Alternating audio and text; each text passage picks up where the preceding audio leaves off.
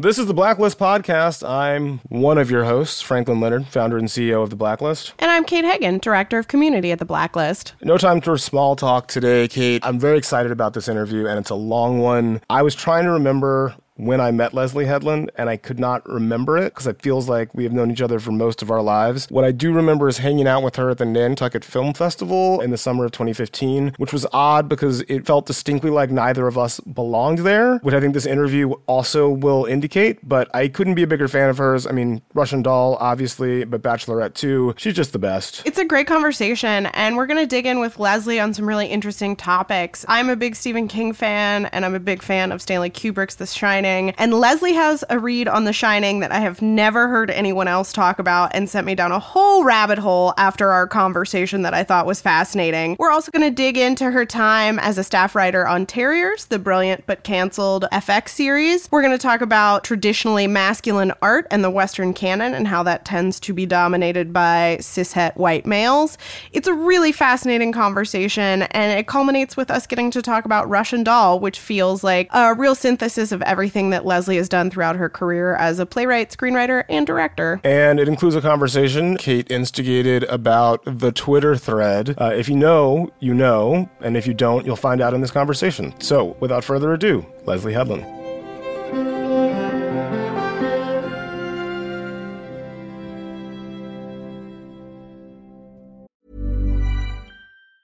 Hiring for your small business? If you're not looking for professionals on LinkedIn, you're looking in the wrong place. That's like looking for your car keys in a fish tank.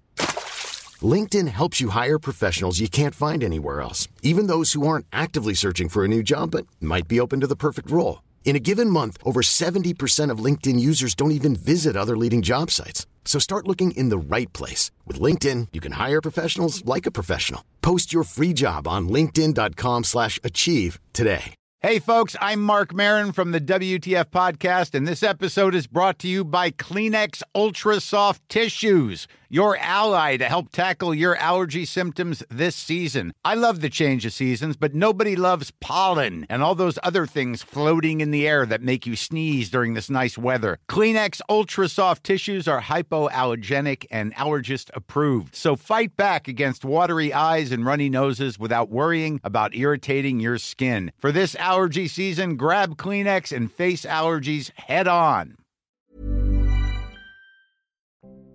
We love to open every conversation by asking the same question, which is, can you remember the first movie you saw in a movie theater? I mean, the movie I remember seeing is The Little Mermaid. Like, I remember being there and seeing it. My mom tells a very famous story of me seeing E.T. with her, you know, like in the theater, but I don't remember seeing E.T. What's the story, though? Especially if it's a famous story. It's not famous. I guess I shouldn't have said that. I just mean like it's one of those like, I took you. So this is my mom's version of reality is like, I took you to see E.T. And when you looked at the screen, I knew you were going to be a writer. I knew you were going to be blah, blah, you know, and I'm like, I don't remember that ever happening, but, you know, I'll believe you. Like, that sounds fun. But was The Little Mermaid the one where you were like, I'm going to be a writer? No, the movie that's kind of more, this is not a good look anymore, but it's the truth. Also, my cat is just making a mess over here. So I'm so sorry if you can hear that. But we welcome additional guests on the podcast, always. Indeed. Yeah. We've had kids. It's bisexual. We've had This Is Cats. We've got bisexual lighting. Bisexual lighting and a cat. I don't know how much more cliched it gets. So when I was little, and this was definitely before The Little Mermaid came out, but we didn't really go to the movies very often when I was younger. We would watch them a lot at home. But one thing that I really remember, like it was yesterday, is that when I was up on the top bunk of my bedroom, I could see what my mom and dad were watching, like through the door. So I would stay up really late watching the movie that they were watching. But I couldn't hear the movie really. Like I could hear a little bit and like my mom and dad would laugh at stuff and I kind of hear that, but I couldn't really follow the movie beyond just images. And the movie that really blew my fucking mind was Woody Allen's Love and Death. It just blew my mind. I was just like, what am I watching? Like, this is awesome. You know, like I thought it was like both slapstick and obviously very dark and like, you know, some violence and some other things that I wasn't supposed to be watching. But that, I don't know if that was the movie that made me want to be a writer, but that was definitely the movie that was like, oh, shit. How old were you at this point? Like when you saw Love and Death? Oh, this is like 6 or 7. But at this point, you're like staying up. You're like watching your parents' television through the like little window that's on those like interior house doors, and just the imagery, not the. I mean, that couldn't tell you what the movie was about. Had no idea. Like, but had no idea. But completely transfixed. I just remember being up like all night after that, just thinking about like I could hear the music, like I could hear like the Prokofiev. And there were like the ghost chasing him and him dancing with the ghost. And like, you know, I was just like lying in bed thinking about it and just thinking that is so like, oh, that's so cool. You know, that is not the sound. That is not Sleeping Beauty. You know what I mean? Like that is not the Wizard of Oz. What the fuck is that? I want more of whatever that was. Something's going on here that I want more of. Something.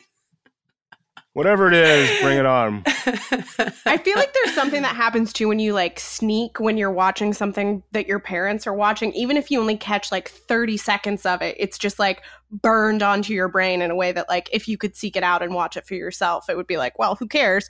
But it's like the illicit thrill of it. Do you remember anything else from that period that you were able to sort of see through the bedroom window?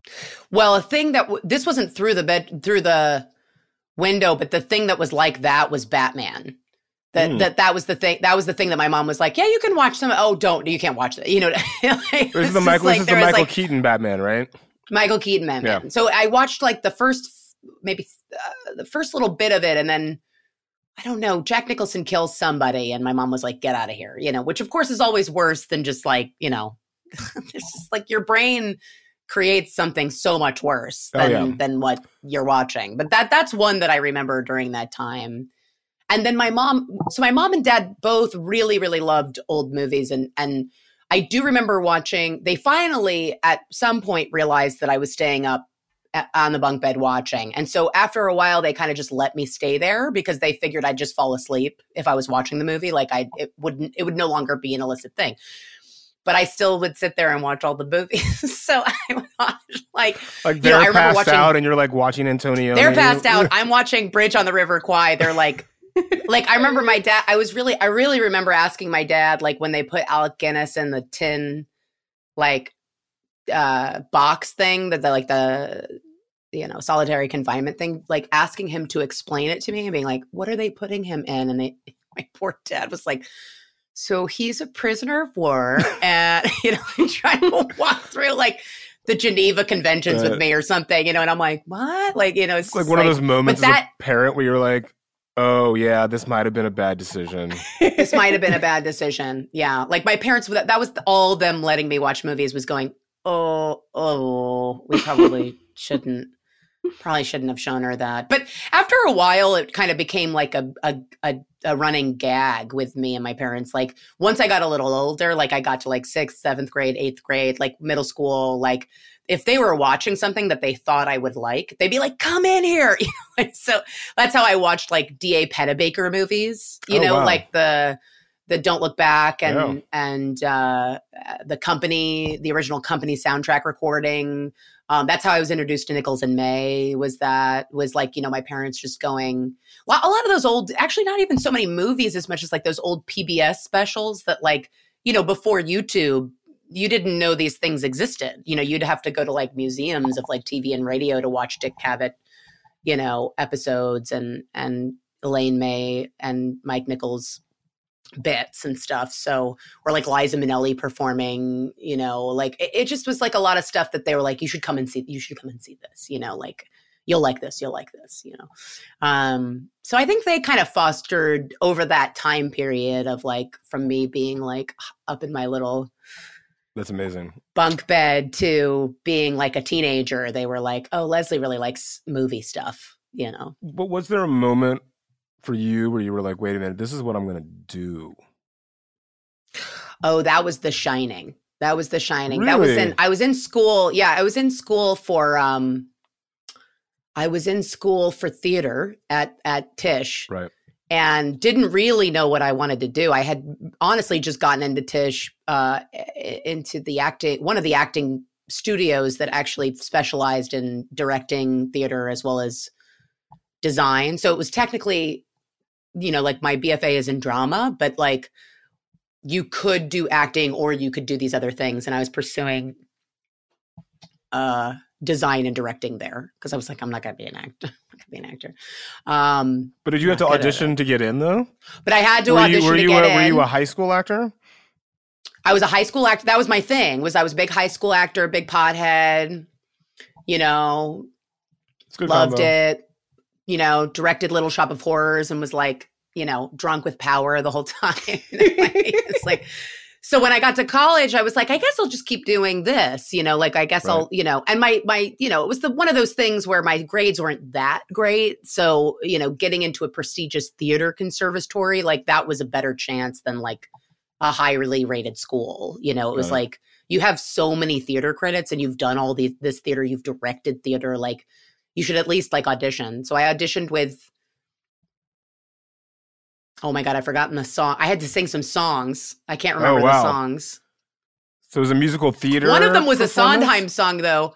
Well, yeah, I'm just picturing Lady Bird at this point. The auditions in Lady Bird. Oh, very Lady Bird. I really related with that movie because I was like, that's, with the Catholic schoolgirl skirt and the fucking, just like being a dick to everybody, except I was like trying to make out with all the girls and, being mildly successful in it.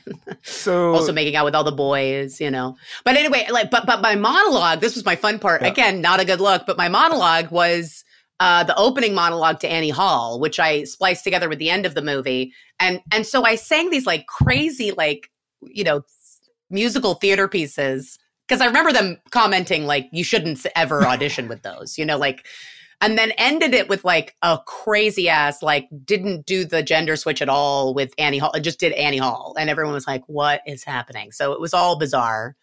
But I got on a tangent. Basically, I get into theater school by the skin of my teeth.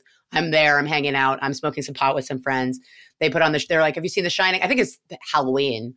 They're like, have you seen The Shining? I was like, no. I watched The Shining and I'm like, this is what I'm going to do with the rest of my fucking life. This is unbelievable. I couldn't believe what I was saying. I was just like, I cannot believe that this is a thing that exists. Like, it's not a perfect movie by any, stretch of the imagination, but it's my movie, if that makes sense. Like, it's a movie that just completely touched, my present, past, and future self. And I could not shake that movie for, I bought it immediately. I watched it almost every day. I just couldn't get enough of it. It was so meticulously put together and perfection and all the things. I just thought somehow I'm going to do this. Somehow I'm going to make this happen for myself. I don't know how, but I'm going to do it. Was there, the meticulousness, the sort of precision, those are sort of Kubrick's hallmarks. I'm just curious if in retrospect, is there something about that movie where you're like, this was the thing that drew me in, or was it just sort of alchemy and it was like, boom, this changes everything? I think that because I think it's a really good question, actually, because I think a lot of Kubrick acolytes usually tend toward the technical aspects of his filmmaking, right, yeah. And not always the, emotional. But to me, the film is his it's his most emotional movie. Yeah, like sure. It is a movie that is meant to literally elicit not wonder, but fear. It is actually supposed, like Stephen King very famously said, I think Stanley Kubrick is trying to hurt people with this movie, and I think he was right. I think he was trying to psychologically hurt people. And for whatever reason, that hurt was like, it was an opposite for me, I felt that fear and I thought more, more of that feeling, get other people to feel that way. And I think if I had to more specifically answer your question, the more I've thought about it in hindsight, and especially working on Russian Doll, I realized that the ending kind of, not the end-to-end image, but the ending of Jack running after Danny in the hedge maze, in the snow. To me, and the whole movie leads up to this moment, but to me, that is life. Life is older you tracking down younger you to murder him senselessly, and younger you has to survive somehow. Like younger you has to be like, I have to outsmart, the addict, the devil, the abuser, all of those like very intense sides, which is why I get why I hope you're prepared to talk about The Shining this entire podcast. But again, it's my movie. So I'm like, I'll talk about it forever. But what's the problem? It's one of the reasons why, sorry. No, just what's the problem? We will gladly go all in on The Shining. Oh, okay, good. Well, it's a deep dive. It's a deep dive. It's happening. But it's why I understand why Stephen King was so kind of turned off by the movie, because the movie does not shy away from how evil we are. It does not have that moment, spoiler alert, that happens in the book where Jack says, run, Danny, I love you, I don't want to kill you. Like, I can't control this thing inside me, but in this moment of love, I can control it to let you go. I think Kubrick, in his kind of, well-placed cynicism, was like, sometimes that monster doesn't let up. That monster comes after you and doesn't stop. And so you got to survive, and you got to figure out how to survive. And it is by the skin of your teeth, and it is, random whether or not it happens. But the idle writer, the alcoholic in recovery, you know what I mean? Like all of that happens with Jack leading up to that moment. And now every time I work on something, I feel like sorry, I shouldn't say every time, but especially when we were working on Russian Doll, I was like, this image has really stuck with me my whole life of just like, of Jack and Danny, and how that is, I think, a really beautiful representation of the psyche, as that entire hotel is. Oh my God, stop me. Someone. No, all right. I'm gonna jump in. What's amazing is that you literally predicted and answered our second to last question already. So we may have to come back to that at some point. But, and I think you may have already answered our next question, which is, tell us about the strangest way you've ever watched a movie, which I suspect will be on the top bunk of your childhood bed through a narrow window watching your parents' movies. Yeah. But if you've got something better, and knowing you might, lay it on us. No, that's pretty weird. I mean, I think like in the way to watch it, like that's definitely like, it's kind of, and I can't think of a better kind of film nerd way to watch a movie, where you're just like, I'm so desperate to watch the movie that I'm gonna, hide up here. I was going to say, too, I feel like Stoned on Halloween is the absolute best way to see The Shining for the first time. But beyond that, what is your sort of ideal vibe on going to the movies and seeing a movie at home? Where are you sitting? What's the snack situation? Do you like being by yourself, going with friends? Truly, I have two kind of answers. It's a two-part answer. If it's a movie that's in my top 10, top 20, then the best thing is like a bunch of LaCroix, like alone, 100% alone, and watching it on my, system at home. This sounds not great, but it doesn't really matter that much. And just like really, taking in and being able to, because everything that's on my top 10, I've seen dozens of times. So I know it by heart. So if I watch Zodiac, like if I want to, my wife's like, let's watch Zodiac while we're quarantining. And I'm like, I don't want to watch Zodiac with you. And she's like, why? And I'm like, because I want to be able to say all the lines to Zodiac while I'm watching it. Like, I don't want to sit there while someone else is trying to like take in the story. Like, like I just want to like be in Zodiac for 3 hours, like, and then I would like to restart it and start watching it again. Like, that's another thing that I would like to do, like I do that with Barry Lyndon once a year. I usually have like a Barry Lyndon day where I just watch Barry Lyndon like 3 times in a row and just like kind of roll around in Barry Lyndon for a little bit. Like, I just love that. And it's like that and LaCroix, basically. And then to make sure there's enough stuff, you know what I mean? Like I need the sustenance, blah, blah, blah. But I don't really like need the snacks and stuff unless I'm out. I love the snacks out. I love the popcorn at Alamo, I love going to Alamo for new movies. I like seeing them that first weekend. I love seeing them with friends. I like their rowdy screenings. I went to one of their rowdy screenings. It was real fun for cats. I don't know how often they do that, but I did that once and it was like, filling my Rocky Horror vibes, it was like, oh yeah, this is fun. I forgot we did this. Yeah, Cats is definitely the new Rocky Horror. It's so exciting that we like have a new cult movie to get really excited about. Thank God. Yeah. Thank God. Thank God. I was really worried about us there for a second. But do we think it's gonna be like in 30 years? Are people gonna be gathering on Friday or Saturday night, like dressed up to go see Cats? Like it seems possible. See, I'm gonna disagree. I think it feels possible to me. I don't know. The only reason I've said no so quickly is because there's a humorlessness to Cats, especially when it comes to gender and sexuality in a way that I feel like, honestly. In a way that I feel like if they had leaned into that a little bit more, like if all the cats were gay, like they should have been, like they were in 1981. I don't know. I don't know. But, I just wish they'd kind of leaned into it. I think Tom Hooper, bless him, was just so the wrong person to do that. Like, I wish they'd gotten someone just insane. Do you know what I mean? Like, he just seemed like he was trying a little too hard to make it like a believable movie. Like, it's just like, and then like applied a lot of like Les Miserables situations to it. Like, let's have some like practical sets. It's like, we're in Cats, dude. Like, it's fine. Throw a green screen on everything. We don't care. But there's a lot of like no homo moments in it. Did you notice that, Kate? Like, there's a lot of like, it's a fascinating curio. Like, I agree that I don't know that it's going to inspire the same level of passion of Rocky Horror. Like, you're not going to have people who like have their coming out moment from Cats or like, oh, maybe I would like to fuck with gender a little bit. But I do think you're going to get people at the sort of rowdy screenings because it is one of those things that you're just like, you have to see it. Like, it cannot be described to you adequately. And they are fun. And those rowdy screenings are fun. Like, they are fun. You get to yell things, which is fun. But I think it is a little bit more like am I moving around too much, by the way, or are you good? No, you're good. You're good. Okay. She's giving me thumbs up. Okay.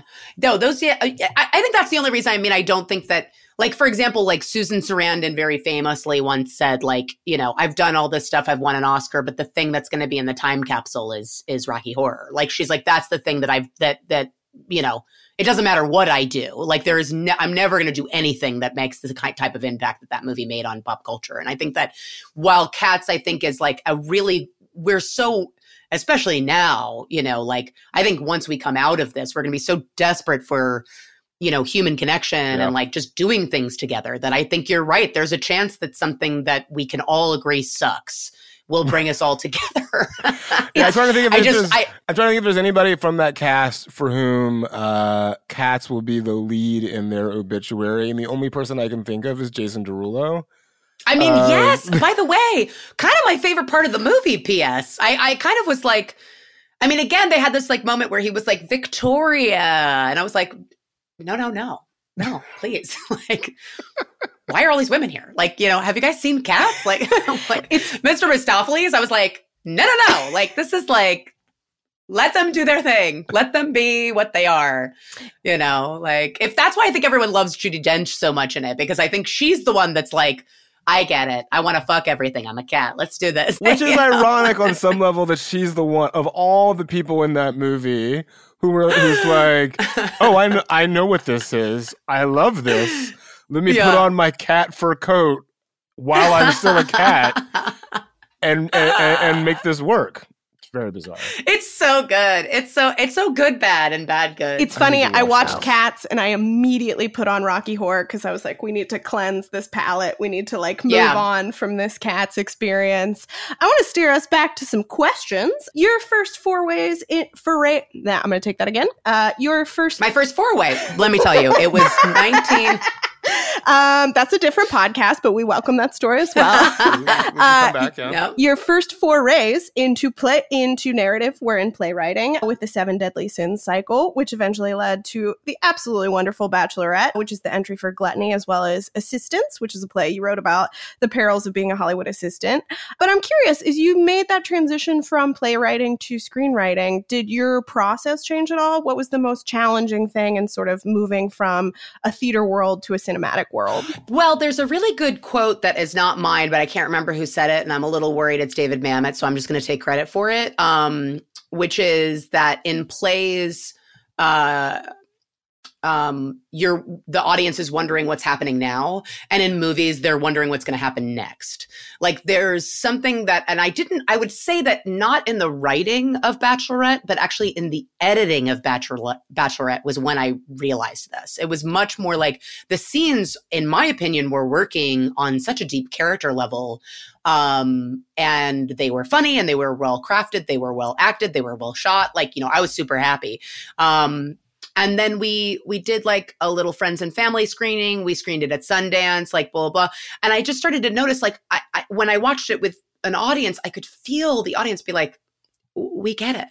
Like you could almost feel that click happen of just like, yeah, we know. Like, and I was like, oh, we got to cut out of this scene faster. Like, it just, I don't know what it is. I don't know why. I don't know if it's because in theater, you have to do the suspension of disbelief. You have to be like, I am in a room with these people and these other people around me are not real, and so you're a little bit more present in the action than you would be if you were in a darkened movie theater and you don't have to do that suspension of disbelief because the camera is basically going, this is happening in real time.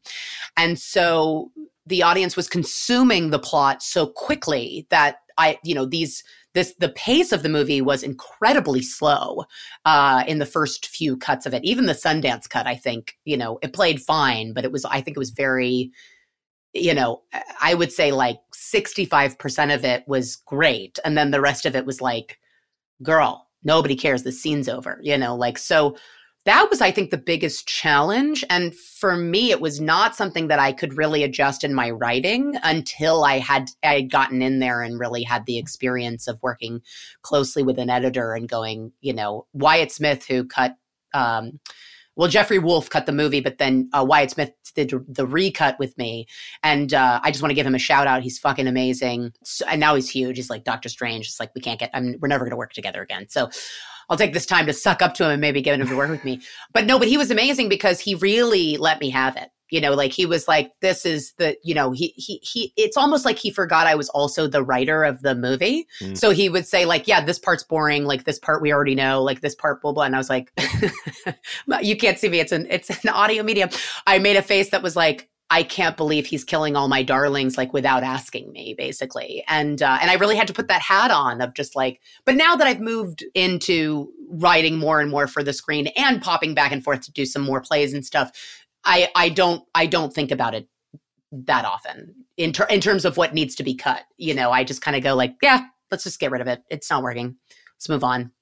Trying to think of an example, but that was the hardest thing, I think, the hardest change. The brilliant but canceled Terriers was your first staff writing job. And to me, that's one of those deceptively macho pieces of entertainment that actually gets at some really interesting truths about American masculinity. And I feel like a lot of times on Twitter, you're really challenging this idea of the male cinematic canon. Why is it important to you to keep pushing people's thinking on what we consider great art? Oh, such a good question. I truly want to say, like, listen, nothing made me sadder than when I realized I wasn't a male filmmaker. Do you know what I mean? Like, it's like all I had done was worshipped male filmmakers my whole life. Like I said, my first real kind of aha moment was Woody Allen, sadly. It was like my first real deep love was Stanley Kubrick. Especially the guys, I came of age in the 90s, so like the Soderberghs, the Tarantinos, the fucking P.T. Andersons, the Wes Andersons, the O. Russells, these are the guys that I was like, oh my God, I cannot wait to have a career like this. You know what I mean? It's like, I can't wait to get in there, And then I started working and I was like, okay. Just hadn't noticed none of these were women. You know what I mean? I just hadn't noticed that really. And now I'm realizing that, okay. I see. Okay. So these guys aren't leaving. So these guys are just going to stay here in limited release, clogging that up until, the end of time. And we're all going to have to figure out some other way of getting our work out there.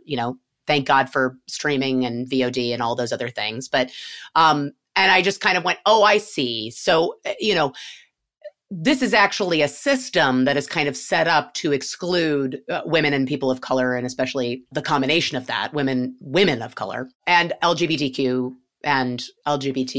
women of color. You know, like, it's just like, it gets worse and worse and worse. And so when I'm digging around on Twitter, you know, the concept is not to be like contrary or to like fuck with people or like whatever. I just think that my concept of a great director, I didn't even think about the fact that they were all white men. I just didn't even think about it. I just was thinking, oh my God, they're just so amazing. They're so amazing. And then I realized like, oh, that's because that's the only thing I've been exposed to, because that's the most popular thing. Okay, why is that the most popular thing now that I'm kind of like, you know, seeing how the sausage is made? Well, because that concept of a male genius who is, you know, and Terriers is actually a really great example, because the guy that created Terriers, both guys that created Terriers, Ted Griffin and Sean Ryan, are actually excellent examples of like kind of the antithesis of this, right? Which is like the deceptively macho creators. Like they aren't, you know, Vince Gilligan, also deceptively macho. Like, you know, like these are all guys that kind of, they're not really going in there. They're all still white guys, but they're not going in there with this like swagger of, and this is how it is, you know, like they're going in there with, I want to take a look at what is rewarded in our society and what's kind of considered to be, you know, male, masculine, strong, all of those kinds of things, and then kind of undercut them. I mean, I think The Shield does that brilliantly. Like, it's almost like if The Wire is the police show to kind of end all police shows, I think that The Shield is almost, in my opinion, I mean, I know this is very contrary, but I think there is a salaciousness and a campiness to the prestige TV anti-hero that's completely deconstructed by that show.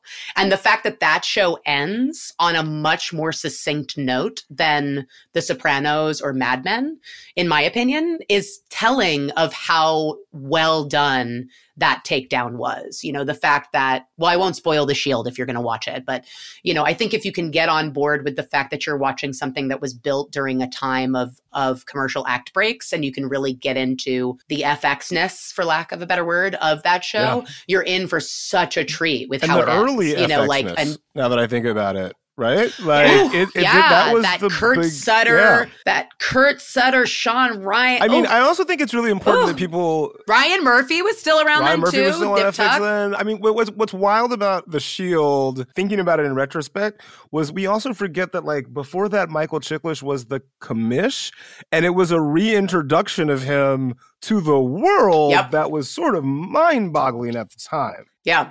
It actually did a lot of stuff. Now, I'm not saying, you know, whatever, but what I loved about working on that show was that I got to kind of see the generation that the Vince Gilligans came from, meaning like, you know, these were guys that were not trying to be Quentin Tarantino.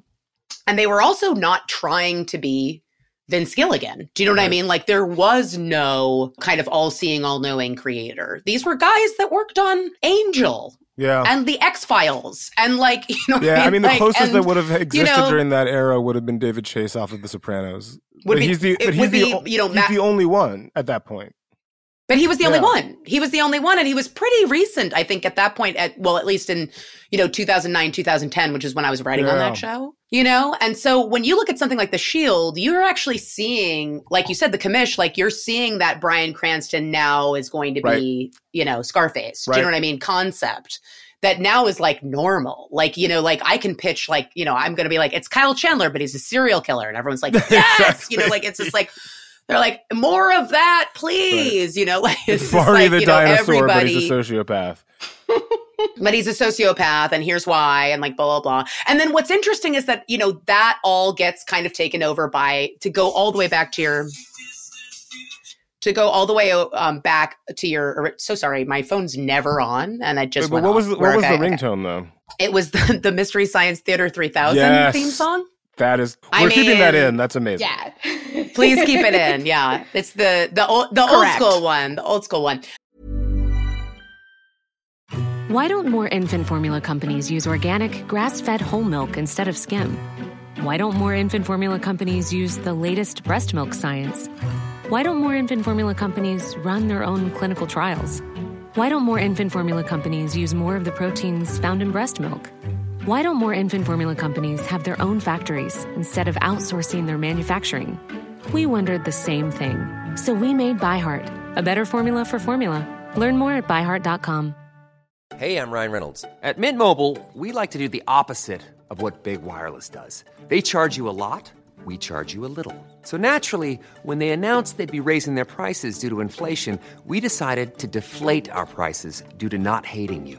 That's right. We're cutting the price of Mint Unlimited from $30 a month to just $15 a month. Give it a try at mintmobile.com/switch. $45 up front for 3 months plus taxes and fees. Promo rate for new customers for limited time. Unlimited more than 40 gigabytes per month. Slows full terms at mintmobile.com.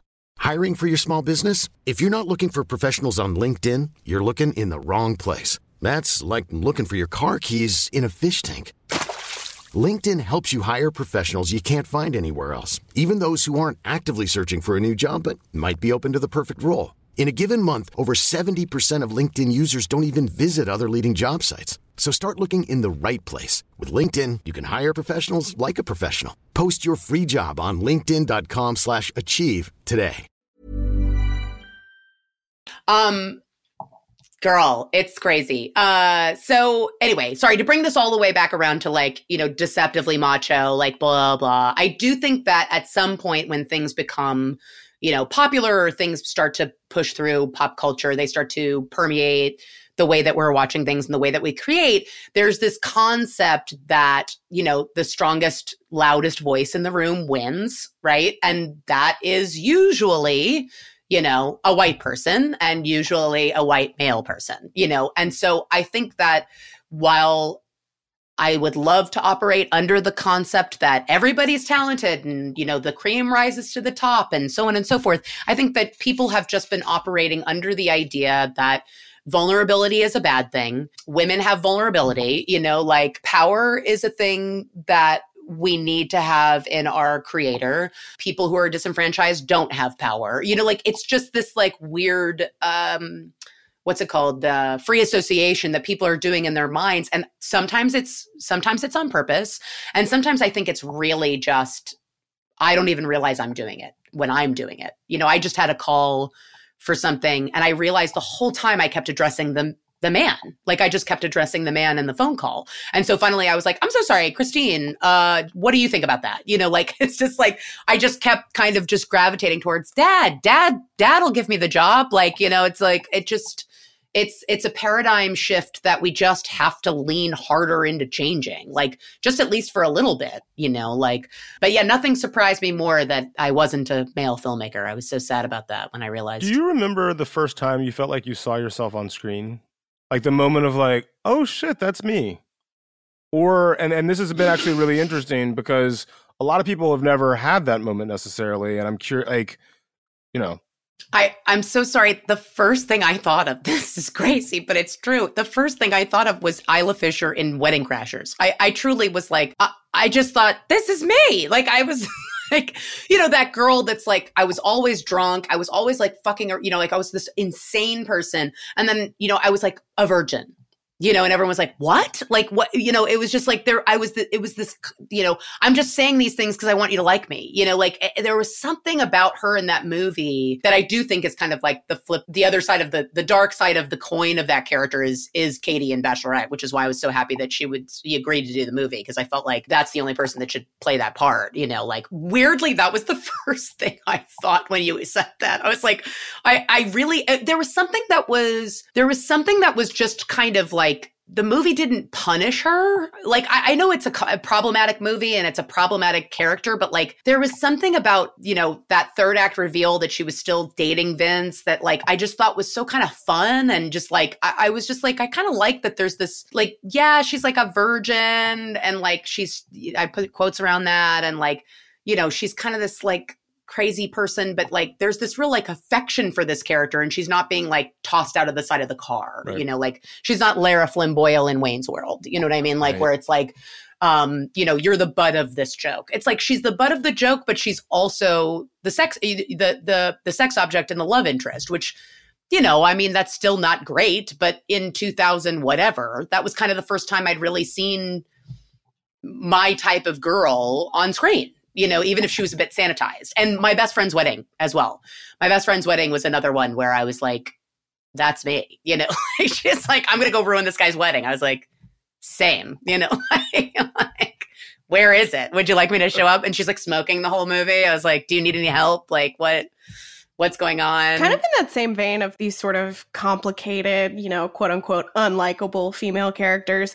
One of my favorite things that happened on film Twitter in the entirety of 2019 was a brilliant thread you did talking about Travis Bickle and Taxi Driver and Lee Holloway in Secretary, one of my favorite movies. If you've not read this thread, I highly recommend it. Leslye goes into some incredible depth, and I've seen both of those movies many times, and Leslye touches on things that I had not even noticed. But it does sort of feel... Go ahead, I remember Franklin. starting and being like, oh, this is going to be a thing. Like, I remember you like, I think it was like, I can't even remember what the first tweet was, but I just remember seeing it and being like, I'm going to come back and check on this in about 2 hours. And I feel like film Twitter is going to be on fire. You were like, I can't actually follow this in real time because it's going to get so deep and nerdy that I'm just going to have to like, I do remember like dissect, retweeting and being like, yeah, this is fun for everybody. Anyway, Kate, go ahead. Sorry. But it feels like we're finally getting to a moment where we're starting to turn the tide on this idea of the likable female protagonist, and we're starting to actually see some female anti-heroines. Besides Lee, who has inspired you through the history? And it can be movies, television, theater. Great anti-heroines or sort of these unlikable female characters. Who have you been most inspired by? Well, you know, what's interesting is that like that particular archetype is one, of course, that I'm super attracted to because I'm a complicated female character, you know, like I don't, you know, and I don't think that, you know, I need to be written by a female or written by a male to like, you know, I don't think it's that. I think it's where I think we start to get into trouble. And this is what I was kind of trying to get at in that thread is that there's a reason Taxi Driver is Taxi Driver.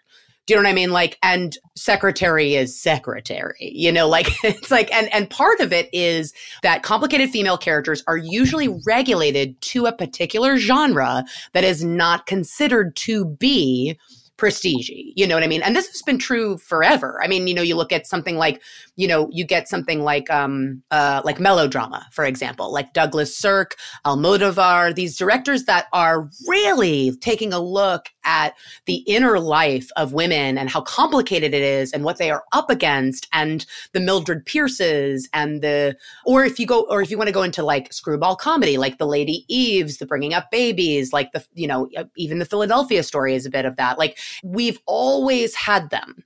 The issue is that they get dropped into these quote unquote romantic comedies, quote unquote melodramas, quote unquote, like basically these genres that, sorry, like not to call them out, but a lot of critics basically go, this is not a genre that deserves as much attention as a biopic, a historical drama, a gritty drama, a drama with a lot of violence in it, like whatever. I don't know. You know, like I don't know enough. So that being said, I would say there's an enormous list. You know, like probably my favorite one is oh gosh, I've forgotten her last name now, but Judy in What's Up Doc. Like that's my favorite complicated, messy, ridiculous female character. Like she is Bugs Bunny. I mean, like literally that's why it's called What's Up Doc. She's like literally a cartoon character with how much wreckage she causes.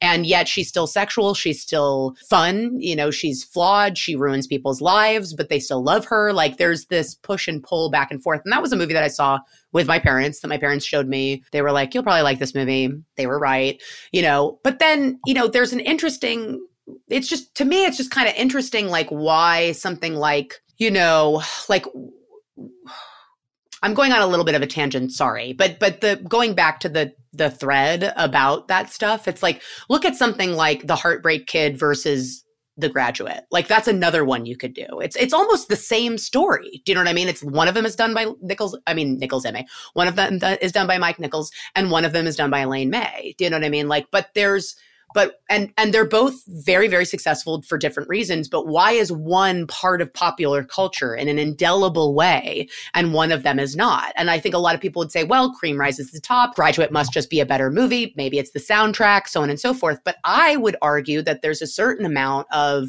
misogynistic, I would say misogyny kind of thrown Mrs. Robinson's way in that movie in a way that makes you feel like good and makes you, or it doesn't make you feel good, but it makes you feel validated in rejecting an older generation, which was the whole point of that movie and about when it came out and all those kinds of things. In the same way that Taxi Driver was like, hey, do you hate your job? So does everybody else. It's totally fine to blow up a building. You know, like, it's like, so there's this thing that happens where most messages with most movies, the most successfully pop culturally, the ones that resonate the most with pop culture end up being the ones that are saying to a certain group of people, the way you feel, you should keep feeling that way. And don't worry, you're right. Do you know what I mean?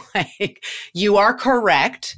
You know, as much as you might want to fuck her mom, you actually want to be with the daughter. And that's fine. You're allowed to have that. Do you know what I mean? Like, so I don't think the filmmakers thought that. I'm not necessarily saying that like there's some kind of conspiracy going on. I just mean that like when it comes to one of the most beautiful, complicated female characters of all time, Mrs. Robinson, the idea that she is not the hero of that movie is something that never made sense to me. Like as I'm watching it, I'm like, I care about her. All I care when she's like, when he's like, well, what did you study? And she says art.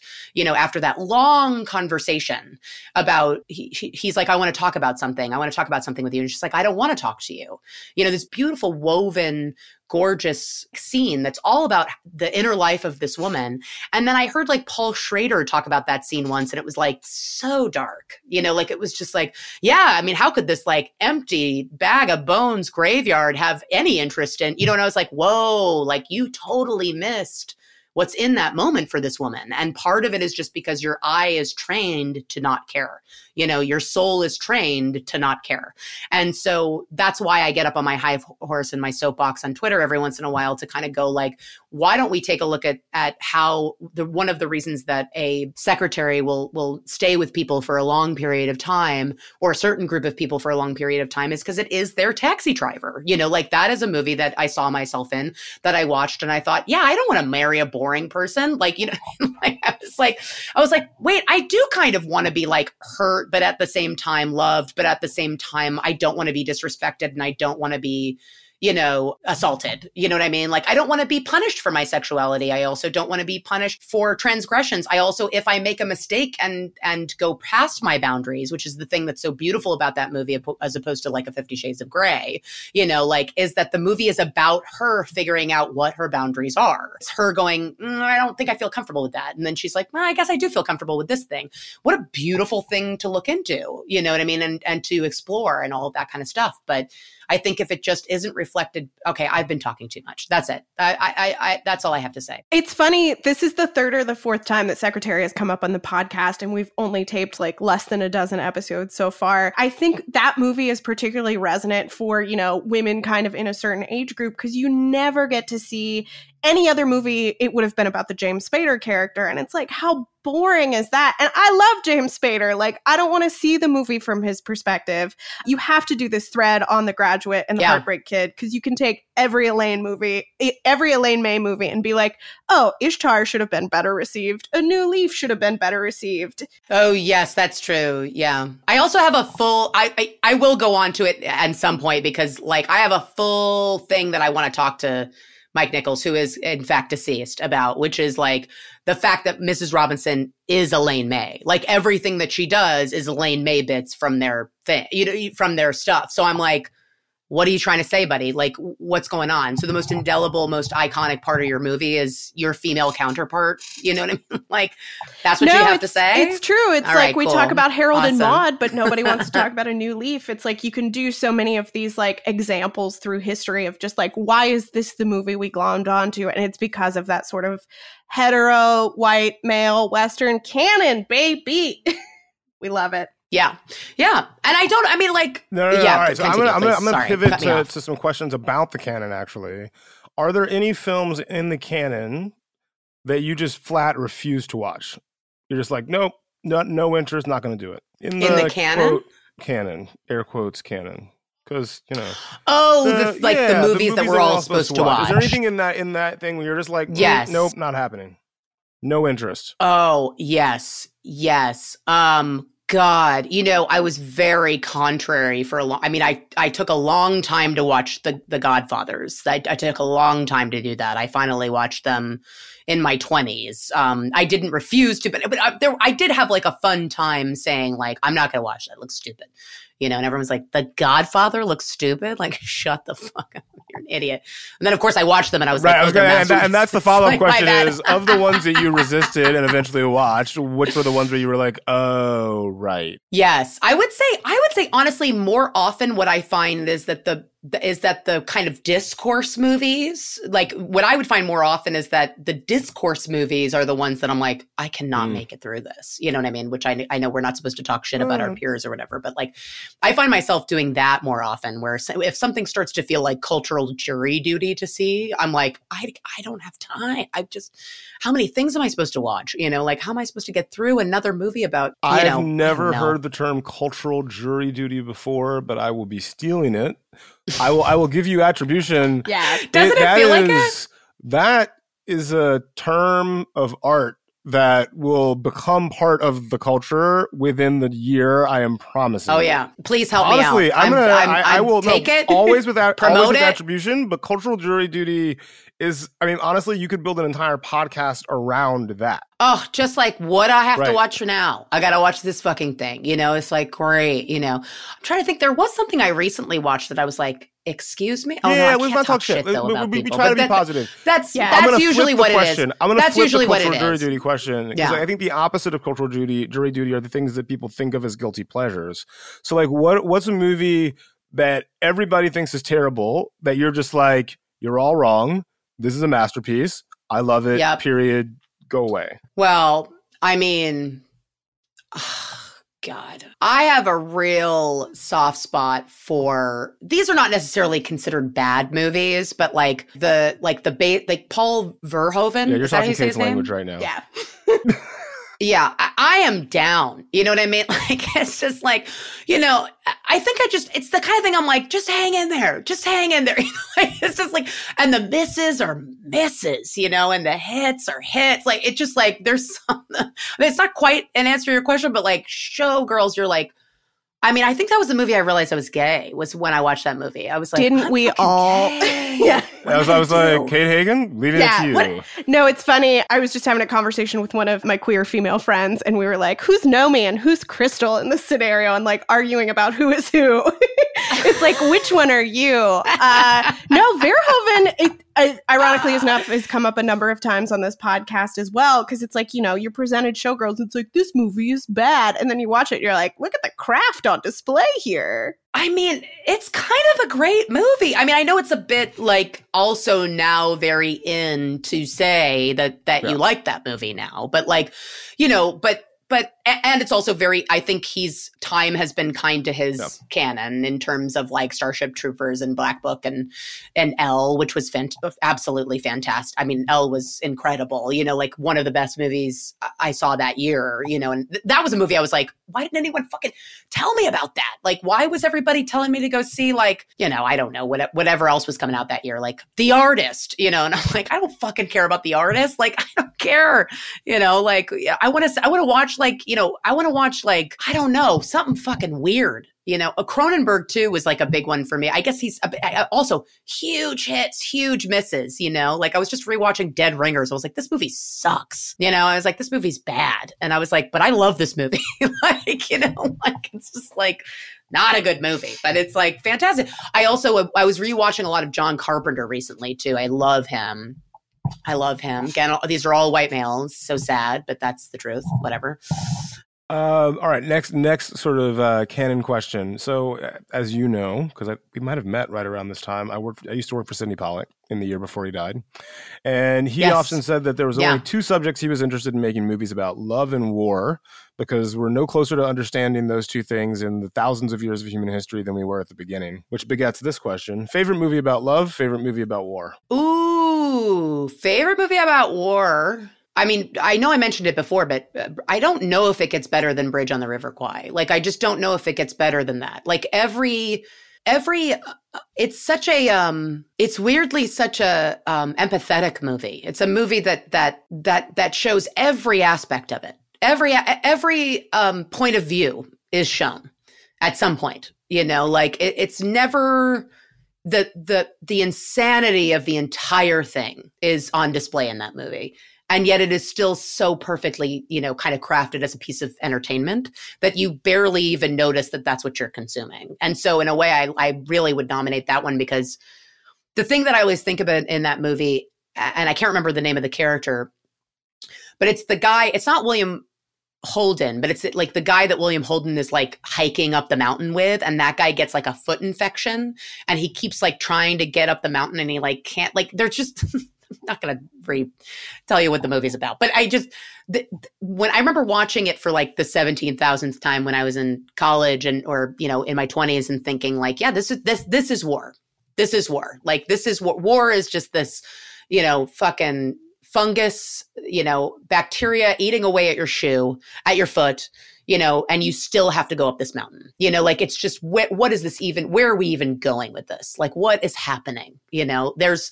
People are dying and sacrificing themselves for ideological arguments that they are not interested in having, when they are on that level of, I just need to survive, and the way Alec Guinness's character is portrayed, the way that even the people, his captors are portrayed in that movie. I don't know. I just love that movie. I love Dr. Strangelove too.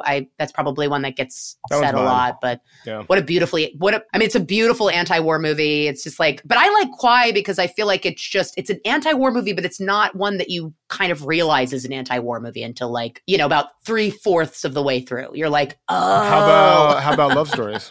No, movies about love. I want to make that distinction because they don't have to be love stories, because movies about love can be movies about love. They can be love stories if that's your favorite thing, but they don't have to be. There's movies about love. It's funny because I used to be a very romantic person when I was little and younger. And now I just have a cold, dead heart. So, I can't even think of any right now. But you know what I'll say is the one that really made me happy was Amelie. That was the one that I was like, yay, Even the tone of the yay I have no notes. Hey, good job. No notes. It's Janae, so it's really clever and cute, and it kind of got crazy overblown in like 2001 or 2002 whenever it came out here, but it holds up. I've rewatched it and it's cute. It's just like it just kind of plays with both. It kind of breaks down your cynicism over the course of like, I think if you're a person that's not going to like it, you're just not going to like it.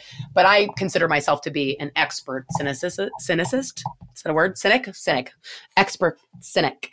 And that movie always kind of breaks me down in a way. All right, Russian Doll. Oh, and the darker version is Woman Under the Influence. Like that's the other one. Great answer. Because I think that Jenna is always kind of pushed out as like the highlight of that movie, and she is. But I think the movie is really her and Peter. And the two of them trying to navigate that relationship and trying to figure out how they're going to stay together, because they very clearly love each other. Like they very clearly are obsessed with each other. And yet they're like, how are we? You get to the end of that movie and you're like, am I in love with Peter Falk? What has this movie done to me? Like, yeah. Yeah, it's weird.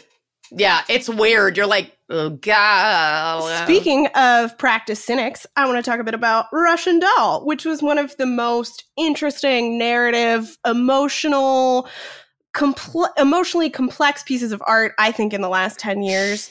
I feel like... I legit thought you were going to say, speaking of female Peter Falk. Russian Doll. Interesting. Oh, yeah. I legit thought Natasha that was going to be the pivot, and I just needed to inject it there. Hi, Natasha. Speaking of, and by the way, by the way. But what I loved about Russian Doll is every time I was like, I got this figured out, there'd be another swerve or another surprise. Throughout the writing process, how did you, Natasha Lyonne, Amy Poehler, how did you keep that emotional core with Nadia and Alan, even as you're pulling off this incredibly complicated, I have to imagine, physical production schedule that is playing so much with our concept of time and a location and where we are in space? What was that? I have to imagine that was very challenging. It was. I mean, it was very hard. It was not, everybody just thought we were crazy, especially once we got into production and we were like, loop A, loop B, loop AA, loop BB. Like, it's just like, everybody was like, wait, what? Like, what are you talking about? Like, it was a huge undertaking that I don't think would have worked without everybody operating to the height of their intelligence, which includes like all of the writers in the room. Jamie Babbitt, who Natasha and I directed the show, and then Jamie Babbitt was the other director. All of our designers. I mean, like, that's the thing. Like the stuff, like a lot of the stuff that you went with as a viewer were things that we didn't even say, because visually our designers had planned out so meticulously what they were going to incorporate with each character. So like, nothing made me happier than when Chris Teague, Jen Rogan, and Michael Bricker won Emmys for the show, because they really are truly, a huge part of why you can go with that show and not get lost, because there are shapes that are attributed to each characters because of Michael Bricker. There are colors that are attributed to each character because of Chris and Jen's decisions. It's like there's a reason that you can tell the different Nadias and the different Allens apart because of choices that Jen made. It's so I don't think that type of thing happens unless you luck out with a team that is like keeping you honest and just as excited about the insanity as you are. And so there's that part of it. But I think the kind of emotional anchor that we kept coming back to, I can't speak for Natasha, but I would say that for me, it was a version of that Jack running after Danny thing. Like, I just feel like Truffaut says that every filmmaker makes a film, breaks it apart, and makes the same film again, and so I feel like I've been kind of, once I started working on Russian Doll, I kind of had embraced the fact that I was always telling the same story, which is that big Leslye is trying to kill little Leslye, so we have to save her. So we gotta do something, so to me, the concept of Nadia's character being stuck in a loop of her own psychological making, we went back and forth a lot on like, is there a physical thing that's happening? Is there a blah, blah, but really it felt like this should just be a psychological story. Like this should it's happening. We don't know why. We're going to find out later. People will watch because they're interested, And for me, the key was always going to be like, she has to solve her own problem. And the way what was really the big aha moment was when we figured out the way to solve your problem is to solve someone else's problem. Like that was like, oh my God, I might even get emotional to talk about it. But that was when we were all like, oh my God, that's the key, and so as long as we could kind of come back to the moment a character goes inside, they're going to start looping, the moment they start looking out, they're going to kind of like, they're going to start looping together, or they're going to, we're going to get a little further this time, or they're going to so on and so forth. And so that became my North Star, at least, especially once we started shooting. So we have two more questions. I'm going to ask the first, but I already know the answer, which is, what is the single image from a film that has stayed with you the longest? Might it be the maze sequence in The Shining? Am I guessing right? All right, so we can move. I mean, we can move on from that question. We can move on. Kate ask our final out. So, big final question. If you could screen a movie simultaneously for the entirety of planet Earth, ignoring time zones, what film would you pick for the betterment of humanity? Back to the Future. Oh, great answer. Back to the Future. Is there a specific reason why? That was an immediate answer, and it's a great answer, but I'm curious why. Do you know why? Because Back to the Future is an 8-quadrant movie. Like, there is no one that is not represented or heard in Back to the Future. You know what I mean? Like, it's like old people, young people, women, men, like, I mean, if anything, the film's kind of, doesn't have the most diverse cast. I don't really feel spoken for in Back to the Future, but it was the first movie I ever saw in a theater. Yeah. It was it? I don't know. To me, it's a perfect movie. It's truly a perfect movie. It's is it the best movie? Is it the movie? Is it the movie that we should give an Oscar to? No, but it is a perfect movie. It is you are never given a piece of information you do not need in that movie. There is never a moment of like, let's just banter. Do you know what I mean? Like, it is just boom. Everything is the way that Zemeckis directed that movie is psychotic. Like, it does not make any sense. Like, there is no coverage in that movie. That movie is oneer after oneer after oneer, like, of just like brilliant blocking, like it's just, there's also, if you know as much about the backstory of that movie as I do, which is, I'm not going to bore you guys with, but so much of the movie should not have happened. Yeah. You know what I mean? Like so much of it was an accident that not only is it a perfect movie, it's also kind of a miracle. And so like if I were given an opportunity to screen a movie for everyone ever, do you know what I mean? Like I would want to give them all as much joy as possible. And so to me, that movie is Back to the Future. And even if you don't get into the movie, you can dance along to the Johnny B. Good sequence. And like, I still think it'll brighten your day, So like, but yeah, I love that. But I joke, but one last joke before I let you guys mercifully get away from me, is that I was joking on the set of Russian Doll. I was like, somebody said, what's your favorite movie? And I said, I have 3. And they were like, what's your 3 favorite movies? I said, The Shining, The Apartment, and Back to the Future. And I was like, someday I'll make a movie as good as one of those. And then they said, you just made a TV show that's all 3 of them. And I was like, that really wow. did. Yeah. And I was like, oh, that's true. I didn't realize that. I kind of like, well, what am I going to do now? I think I'll just go hang out with my cat in quarantine and pretend I'm writing. The perfect way to close. No, thank you for having me. I hope you can put that together somehow. Oh my God, that was great, Leslye. Leslye, thank you.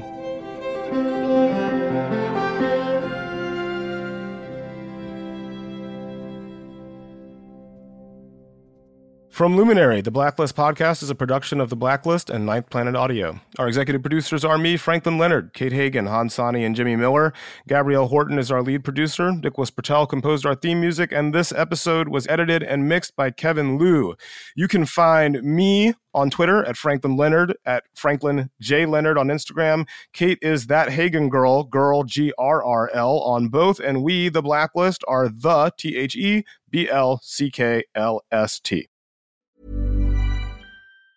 Planning for your next trip? Elevate your travel style with Quince. Quince has all the jet-setting essentials you'll want for your next getaway, like European linen, premium luggage options, buttery soft Italian leather bags, and so much more. And it's all priced at 50 to 80% less than similar brands. Plus, Quince only works with factories that use safe and ethical manufacturing practices. Pack your bags with high-quality essentials you'll be wearing for vacations to come with Quince. Go to quince.com/trip for free shipping and 365-day returns. Hey, folks, I'm Mark Maron from the WTF Podcast, and this episode is brought to you by Kleenex Ultra Soft Tissues, your ally to help tackle your allergy symptoms this season. I love the change of seasons, but nobody loves pollen and all those other things floating in the air that make you sneeze during this nice weather. Kleenex Ultra Soft Tissues are hypoallergenic and allergist approved, so fight back against watery eyes and runny noses without worrying about irritating your skin. For this allergy season, grab Kleenex and face allergies head on.